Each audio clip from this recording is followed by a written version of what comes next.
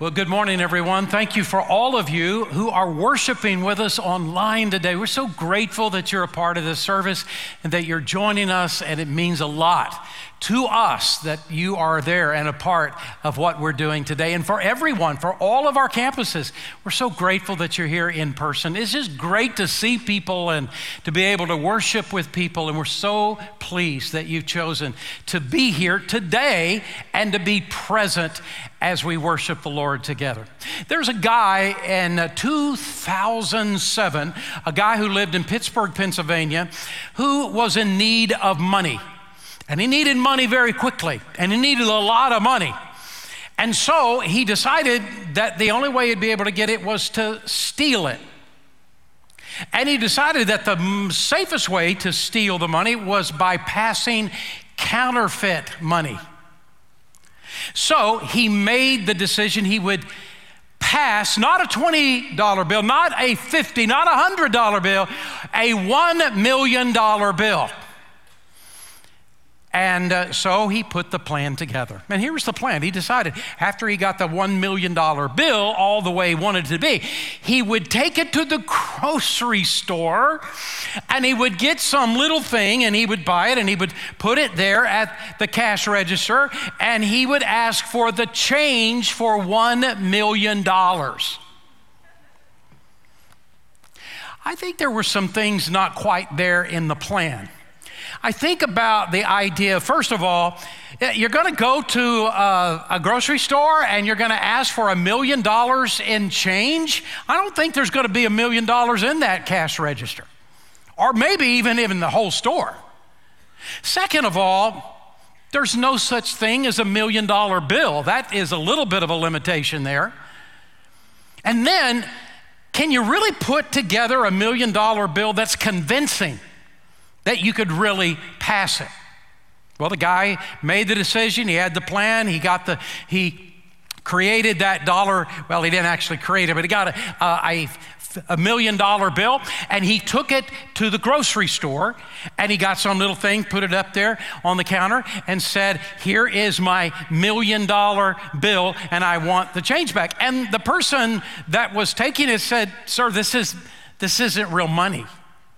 This $1 million bill isn't real money, and I'm not going to give you any money back. In fact, you got to give me more money in order to buy this thing." Well, the guy was incensed. "How dare you mistreat me the way you are? How dare you be so rude? Since all I'm trying to do is steal $1 million from you, you ought to at least treat me with respect." He was just going after it. He was complaining and griping and arguing all the way so long that the police had time to arrive. And they came and they arrested him for trying to pass a phony $1 million bill. Have you ever seen a $1 million bill? This was the $1 million bill he tried to pass right here.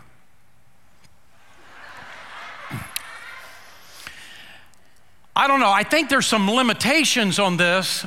In fact, look up on the left-hand side, would you? Do you see the JN? JN 316. It actually stands for John 3:16, which makes the rest of the letters make sense. Are you for God? And in fact, if you turn the bill around, it just has the plan of salvation that is written on the back side of this. It was actually created by a ministry in Dallas as sort of a spoof kind of thing. If you see $1 million bill, you'll stop and read it, and then to be able to share the gospel with them. Now, with full disclosure, he didn't actually have on this bill, he didn't have Ronald Reagan's face. He had President Grover Cleveland, who was a president in the 19th century on the face of it, but everything else about his bill was identical to this. So I thought about this and I thought, I wonder if he ever read it, ever read, what was printed on the front and back. And maybe he did. And maybe his goal was bigger than I realized. Maybe he was trying to steal $1 million and lead someone to Jesus at the same time. I don't know. He had big goals. So what about your goals? I hope that you've got some big goals for 2022. I hope that you want to see some big things happen in your life. I got goals. I really want to see some good things, some big things to happen in my life. I want God to use me. So what are your goals? What big goals do you have? I don't want to change any of the goals that you have. What I want to do is I want to add one more goal to the list. Would you let me today, would you open maybe the possibility that I could add today one more goal to your list of goals? So what is a goal?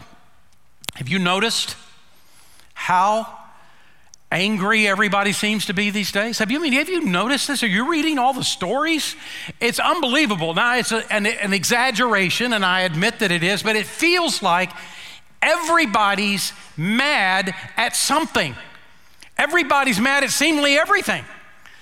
And people are going nuts, going crazy, doing stuff they would have never done on planes, on trains, at ball games, in grocery stores, even in grocery stores. All kinds of things. And I think to myself, good grief, what's happening to us? Well, I think part of what's going on, we've just been through 2 years of pandemic, and it's been pretty stressful. Oh, trust me, it has been very stressful over the last 2 years. Well, part of the problem has been, what decisions do I make or not make? What do I do one way or another? I agree with that, I don't agree with that. And being shut up and all of the pressure on us and the stress that we're feeling, what we got to go through. And then the fear factor that all of this is bringing, and what do we believe anymore that from what we hear, all this stuff. It has created a lot of stress, and in some cases, animosity. And maybe that's part of it, but I don't think it's all of it. I think part of what's actually going on is there's just so many issues. There's so many problems that our country is facing right now, and so much turmoil and issues that we're trying to deal with. And if you're paying attention at all to what's going on in the culture, it's just like it's wacky right now. I've got an opinion about a whole lot of these things that are happening, and you probably have an opinion, and maybe our opinions agree, and maybe we don't agree, or maybe we just partially agree. But what we're hearing on especially these 24-hour news stations and that sort of thing, what we're hearing are these kinds of statements that this is the only way to see this issue, and if somebody else doesn't see it this way, treat them like an enemy. Treat them like an enemy. I'm actually hearing these kinds of words said and reading these kinds of words said on the internet. No wonder we are going through what I think is the hardest time emotionally that I have ever seen happen in my lifetime. The most anger, the most sense of hatred and animosity that literally I've ever seen in my life. I think to myself, and I don't think this is pie in the sky, I think to myself, if there is any group of people in this country, if there is any group of people in this country that surely could rise above all of this and bring sense and bring unity and bring us back together, surely it's the people of God. Surely it's the people of God. But the problem is that so many of us have been caught up in all of it. And sometimes we don't even act any differently than people that don't know Jesus in our responses. Well, what I'm asking for me and you, for all of us, is not that we give up our convictions, not that we give up our values and our principles. I won't do it. I've really worked hard in my own life to develop convictions and principles and values that I feel like are rooted to the Word of God, and I'm not giving them up. I'm not asking you to give up any of these things at all. But I'm asking you to add another conviction, another principle, another value to your life that is also rooted in God's Word. So what is it? It was the Apostle Paul that wrote 1st and 2nd Corinthians. And by the way, he actually wrote to that church 3 letters. We just have 2 of them. He references in the 2nd letter another letter he had already written. So there were 3 letters. We just don't have all 3. We got 2. But he never did this with anybody else.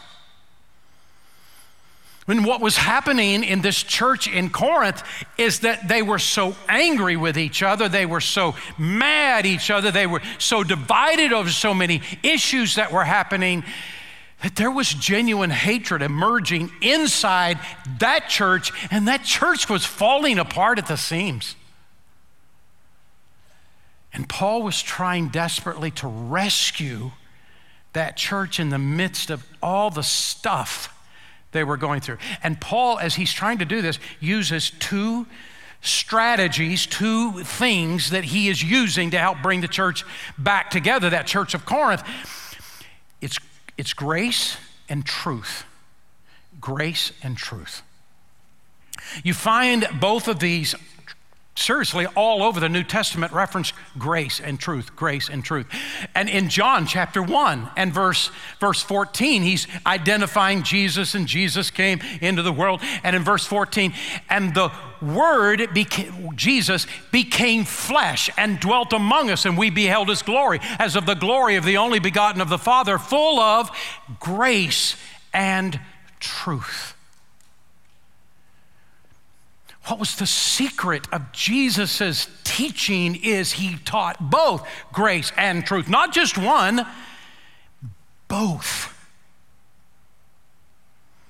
And now Paul is utilizing these 2 things, grace and truth. And he spends the first 12 chapters of 1 Corinthians trying to deal with all the problems that they had. Those problems were sexual, and they were marriage, and they were suing each other in court, and they were fighting with each other and mad over different things, and false teaching was going on. All this stuff, it was all added up. In the first 12 chapters, he's going from one problem to another problem to another problem, and explaining what truth is with this issue. And then he gets to the end of chapter 12 and verse 31.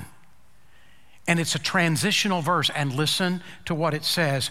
And now I will show you an even better way. And what he means by this is, now I will show you a better way of living.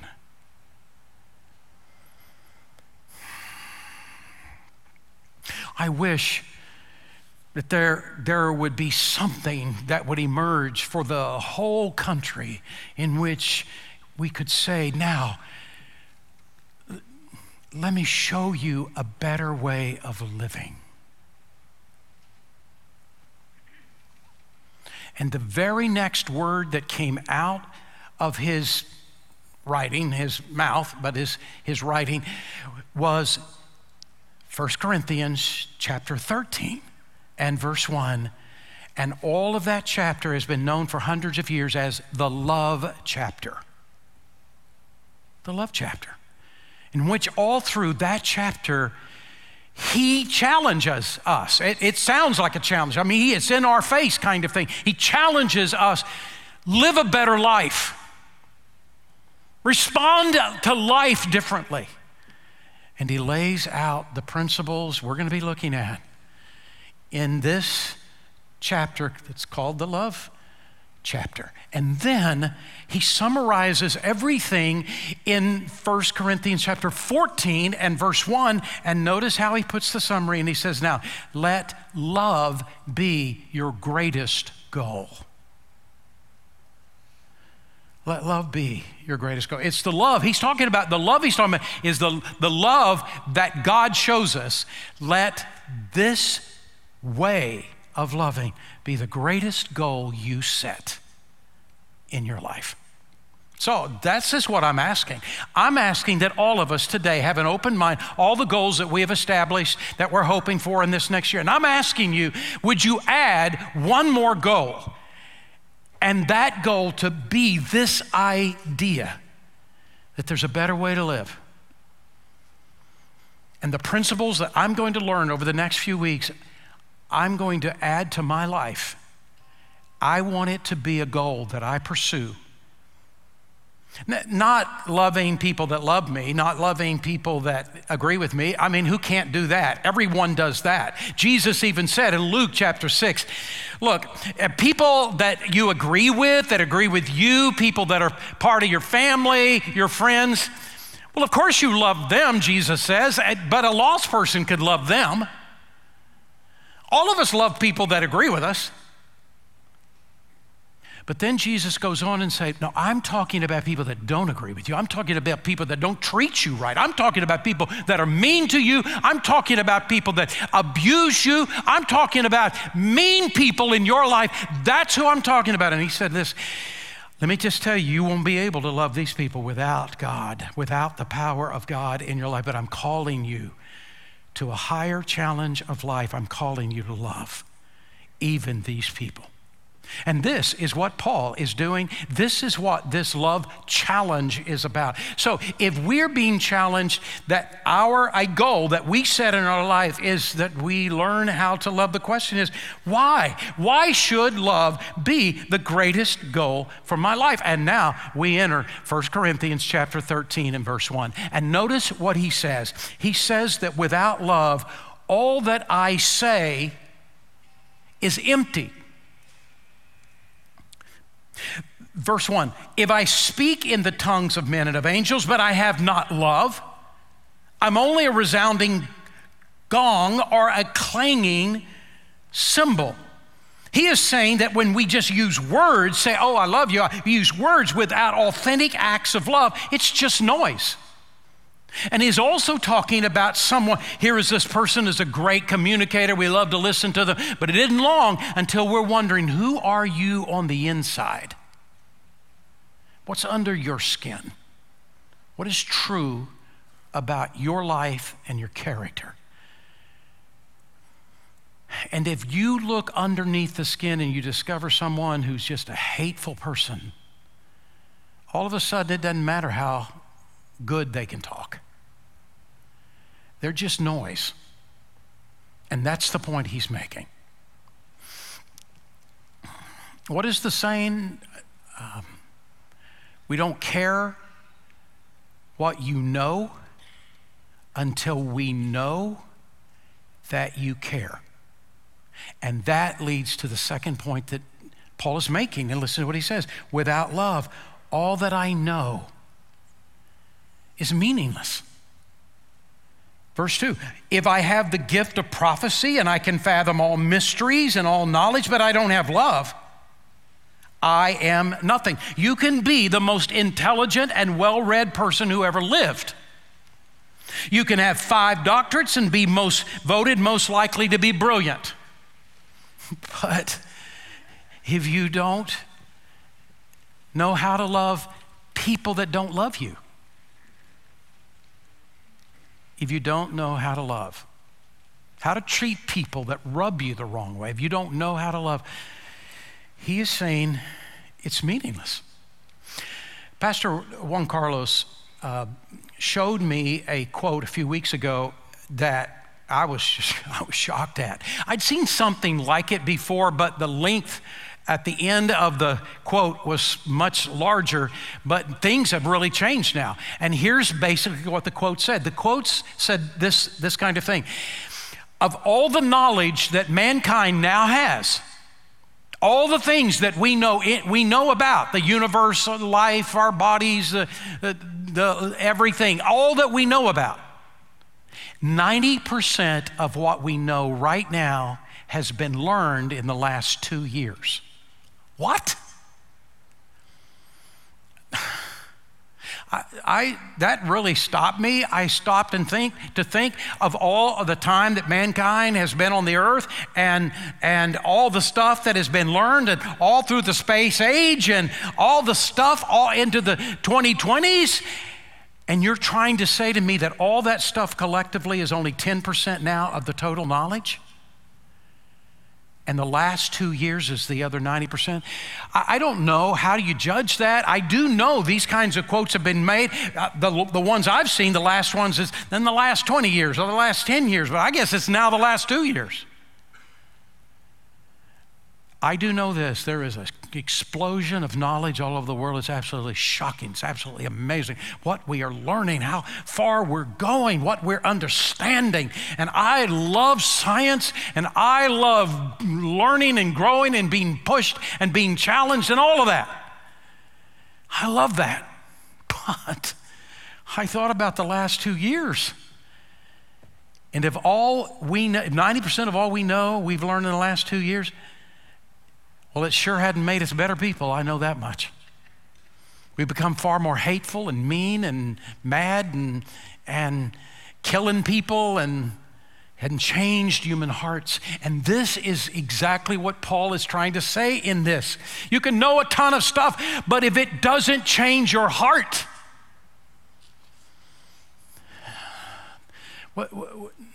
in the long term, what good is it? Third, without love, my religion is phony. My religion is phony. If I cannot love people that are unlovely, my religion is phony. 1 Corinthians 13, verse 2, if I have faith that I can move mountains, but have not love, I'm nothing. And listen to me, if there's ever been a time in our nation, if there's ever been a time in our nation in which what we know about God and how much we love God must change how we behave and how we treat other people and even other people we don't like, it's got to be now. It's got to be now. And if there is no change in us about our so-called love for God, then maybe there's something phony about us.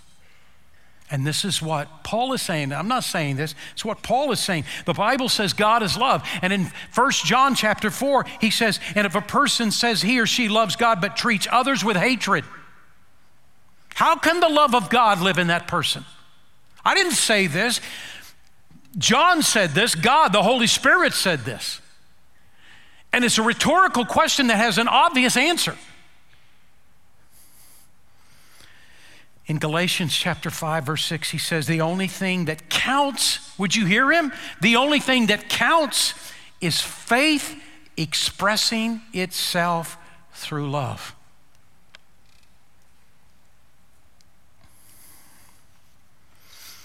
It doesn't mean we give up convictions. It doesn't mean we give up our principles and our values. It means we add a conviction, a principle, a value of loving in a way that only a person who has God living in their hearts can love. And that's what he's talking about. Faith is important, but without love, it has no power. It's phony religion. And the fourth is this, without love, all that I give to others is insincere. Verse 3, if I give all I possess, everything you have, just imagine, if I give all I possess to the poor, but I have not love, I gain nothing. How could you give everything you have to the poor and not have love? Well, if you give everything that you have to the poor, but you despise them and you disrespect them and you mistreat the very people you're giving the money to, then your gift is insincere. And that's what he's saying. And the fifth is this, without love, all that I accomplish when all the smoke is cleared, all that I accomplish is worthless. Listen to what he says in verse 3. If I surrender my body to the flames but I have not love, I gain nothing. Now in Paul's time, this whole thing of burning at the stake was beginning to happen by Nero, the Roman emperor in Rome. And this was beginning already to happen. And there were people that were Christ followers that would not deny him, and they were burned at the stake. And Paul, just a few years later, was not burned at the stake, but he had his head chopped off. And Paul figured that he was going to die a martyr's death. But Paul said, even if you do that, even if you die a martyr's death, but you can't love someone who kills you. who martyrs you, then what have you gained? I want you to see this phrase, because the phrase can mean two different things. One way is what I've just explained. I want you to think of it another way, a success way, that you have done something very hard and you've been successful in it. To die for Christ on being burned to death, that's pretty hard. But I want you to think beyond a martyrdom kind of thing. All the success that you have in your life and the rewards you, or the awards you win and the trophies you win and all the success and all the promotion and everything you do, all of the success in your life. But with all that success, you never learn to love other people. Then what do you have? I got to tell you, you and I know people. We know people that in order to make it to the top in their business or career or whatever, they pretty much gave up their family. They pretty much ignored their kids as they were growing up, and they pretty much did the wrong things in order to have success. And we know people like that. And what Paul is saying is, no matter how it is you're living and what your goals are and what you're accomplishing, if you are not learning how to love like God loves, the agape kind of love, then you haven't gained anything. You put all of this together that he has said, and it's this, that relationships are more important than our accomplishments in life, that success without love is empty.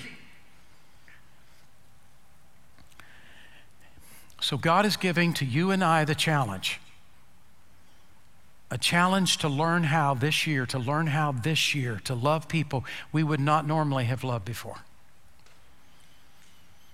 Anybody can love people that love them. Anybody, Jesus said, can love people that are nice. Jesus said lost people can do that. But to love people in a way that God has called us to, it's a challenge. And the challenge that Paul is giving to us is, would you make this the greatest goal of this year in your life? I'm going to learn how to love this year. I'm going to learn how to love unlovely people this year. I'm going to take the challenge. Now, if that becomes the case for you, if the goal is love, then what is love? Well, there's three words in the New Testament that's translated love in the English. One is the word eros, E-R-O-S, and it's the idea of a physically intimate love between a husband and a wife, eros. Phileo is the idea of brotherly love or friendship kind of love. Phileo, and this is why Philadelphia, the city of Philadelphia, is called the city of brotherly love, because phileo, the word it comes from, means a friendship kind of love. And all of us, even a person who doesn't know anything about God, they can have these two kinds of love. But there is a third kind of love that he is now calling us to, and it is called the agape kind of love. And the word agape means a selfless kind of love, an endless and unconditional kind of love that is demonstrated by the character qualities of God. 1 John 4:8, whoever does not love does not know God, because God is love. And guess what? The word he uses in that verse that's translated love is the word agape. Agape. Agape love is the act of living out the character qualities of God in how we approach God and others. And that's the challenge of this passage of Scripture we're going to be looking at over the course of the next few weeks. So the question is how do we demonstrate a God kind of love? Well, first of all, love is a decision, not a feeling. Love is a decision, not a feeling. Colossians chapter 3, verse 14, beyond all these things, put on love. He's commanding us to love, and you can't command a feeling. Somebody can command it, but it doesn't mean you're going to feel that way, and probably you'll feel exactly the opposite if they command you to feel a certain way. Love is not a feeling. Love is a decision, and you can command a decision, or God can. He can command a decision of us, and that's what he's doing in the verse, because it's a choice. It's a decision we make. Second of all, love requires an action. 1 John 3:18, dear children, let us stop just saying that we love each other. Let us really show it by our actions. Stop the talk and start the walk. And show your love by what you do. Dr. E.V. Hill was one of the greatest preachers of the 20th century. E.V. Hill, if there were a group of people that knew all these preachers and made a list of the top 10, E.V. Hill, Pastor E.V. Hill would make the top 10. He was an amazing preacher and speaker and leader. He was the pastor of Mount Zion Missionary Baptist Church in Los Angeles. When I was the co-pastor with John Bassanio at First Baptist Houston, E.V. Hill came and preached at First Baptist, and I got to meet him, and I got to hear him preach, and he's amazing. Well, one of the things in his life is that he would make tough stands, and when he did, there were times in which he would be threatened. People would threaten to kill him. And in one particular instant in his life, one moment, he had preached this message on an issue, and he got a threat that day and said, "This week, you will be bombed and you will die." Well, he took that seriously. It's rather specific, how you're going to do it, and it's when you're going to do it. And he took it seriously, and so he decided he would not drive his car that week. He'd have someone drive him, and someone did, and there was a police officer with him because they took seriously the threat. One day he came home, and when he got home, his car was gone, and his wife was gone, and he did not know where she was. There was no way for him to get a hold of her. He was scared to death. What's happened? I don't know. And for 30 minutes, it was like he had lived a lifetime. He was scared of what might have happened. And then 30 minutes later, here she comes driving home in his car. And when she got home, he said to her, what'd you do? You scared me to death. Why did you take my car? Why didn't you take your car? And I want to read to you what she said because I don't want to miss one part. She said this, "I got to thinking, this community needs you more than it needs me. And if they were going to rig that car to be bombed, I wanted me to be in it, not you." Golly. And he said, "I always knew my wife loved me,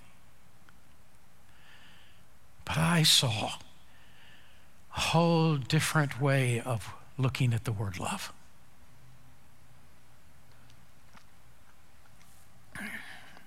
Love is a decision to do something towards someone else that reflects God toward them, even if they don't deserve it. It is a decision to reflect the character of God towards someone else, even when you don't feel it. I don't like you. I shouldn't even like you. But I choose to love you. Love is a decision to take an action that reflects what God would do, not what you would do, not what public opinion says to do, but what God would do, no matter how much heat you take for it.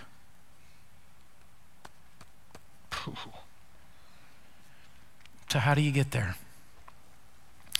1 John 4:19 says we love because he first loved us. So here's what I'm asking you to do. I'm asking you to stop for a moment in your own life. The only reason you love God is not because you're so good, it's because God loved you first. And in his love for you, he is now drawing you to him. He wants you.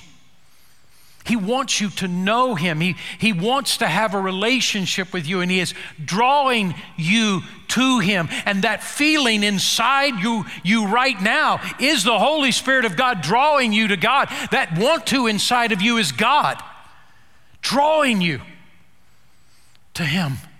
I love you, and I want you to know me and love me. And what happens is that in that moment in which we accept Jesus Christ as our Savior and we commit our heart by faith to Christ, the Bible says that the Holy Spirit of God comes to dwell inside of us.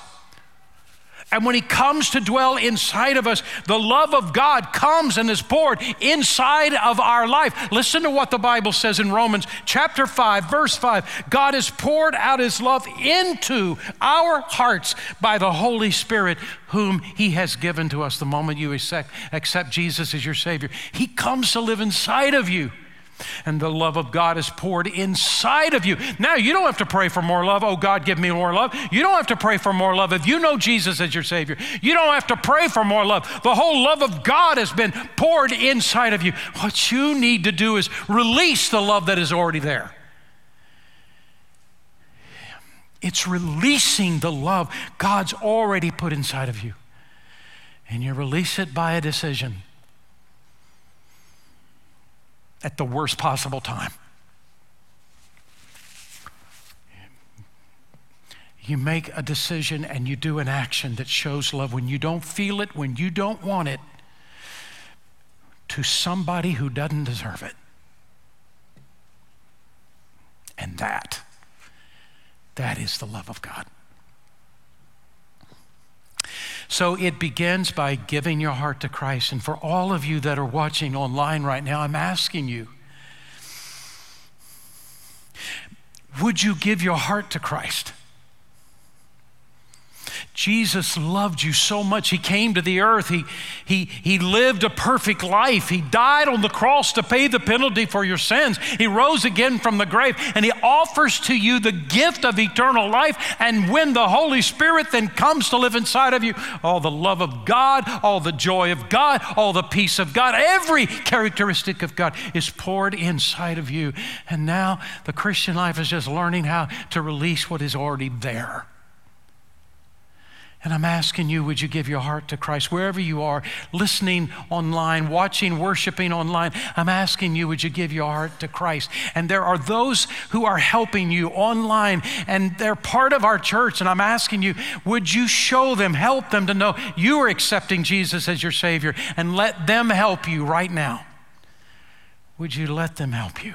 And all of those who are in person on wherever you are, whatever campus, this is the moment that I'm asking you, would you give your heart to Christ? Would you begin this great journey of God? Would you experience this pouring out of God's love in your heart and begin to learn how to love a love that only God could do in you? Let's pray. Father, we come to you today and we are praying the impossible. That we could be a different person.